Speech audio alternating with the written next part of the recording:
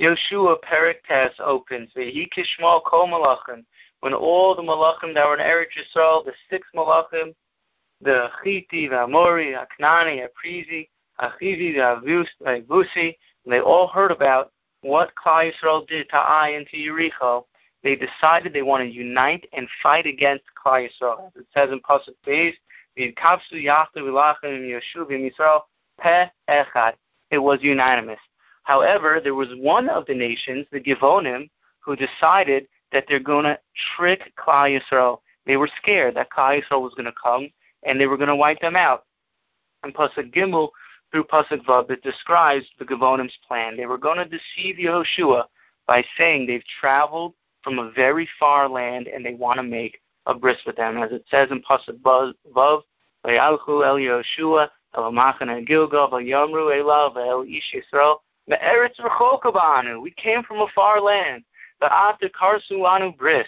And now you should come with us a bris. You should come with us a peace treaty. In Pasuk Zayin through Pasuk Yadalit, it explains what they did. They said, when we left our land that was very far away, we had perfect clothing. Our clothes, they were beautiful. Now look at us. They're very, very worn out. And our wine flask that we had, our Nod Yayin, they were full. Now they're empty. Our water, it was full when we left. Now it's empty. Look at our bread. Our bread that we have, it's not as fresh. We're almost completely run out. Our shoes are worn out. And this was clear evidence that we traveled from a very far land. In Pasuk Tezvav, it says, Vayas lahem Yehoshua shalom, v'karas lahem bris. Yehoshua and the Nesiim, they were deceived by this deception of the Givonim, and they cut with them a bris. Then they gave him a bris milah, and they welcomed them into Klal Yisrael. However, from Pasuk Tezvav, Tezayin through Chaf Aleph, is when Klal Yisrael, 3 days later, Klal Yisrael realized that the Givonim were tricking them. It caused a whole tumult in Klal Yisrael about what to do, and that the Nesiim came and they said, you know what, we swore to Hashem, we made this shvur with them, we made a bris with them, we can't go back and we can't hurt them.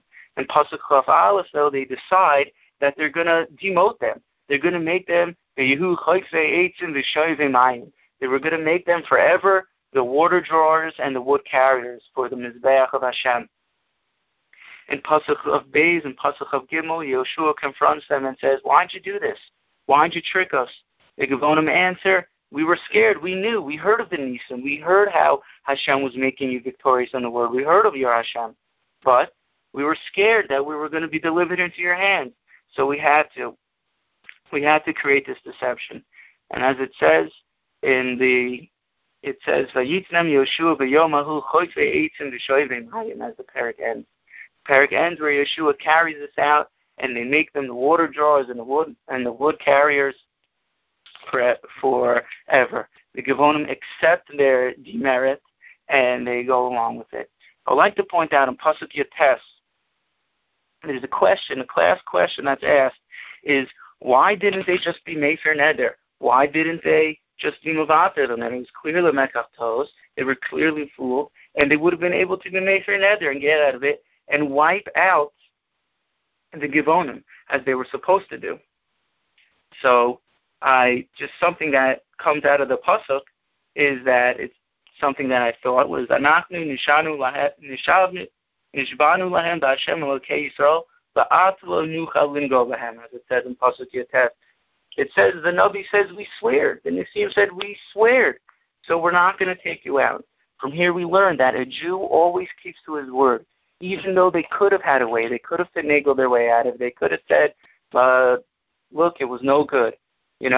But a Jew always keeps his word. How much more so do we need to keep our word when it comes to our business, when it comes to our chaverim, our friends, when it comes to our families, our kids, and most importantly, when it comes to our spouses.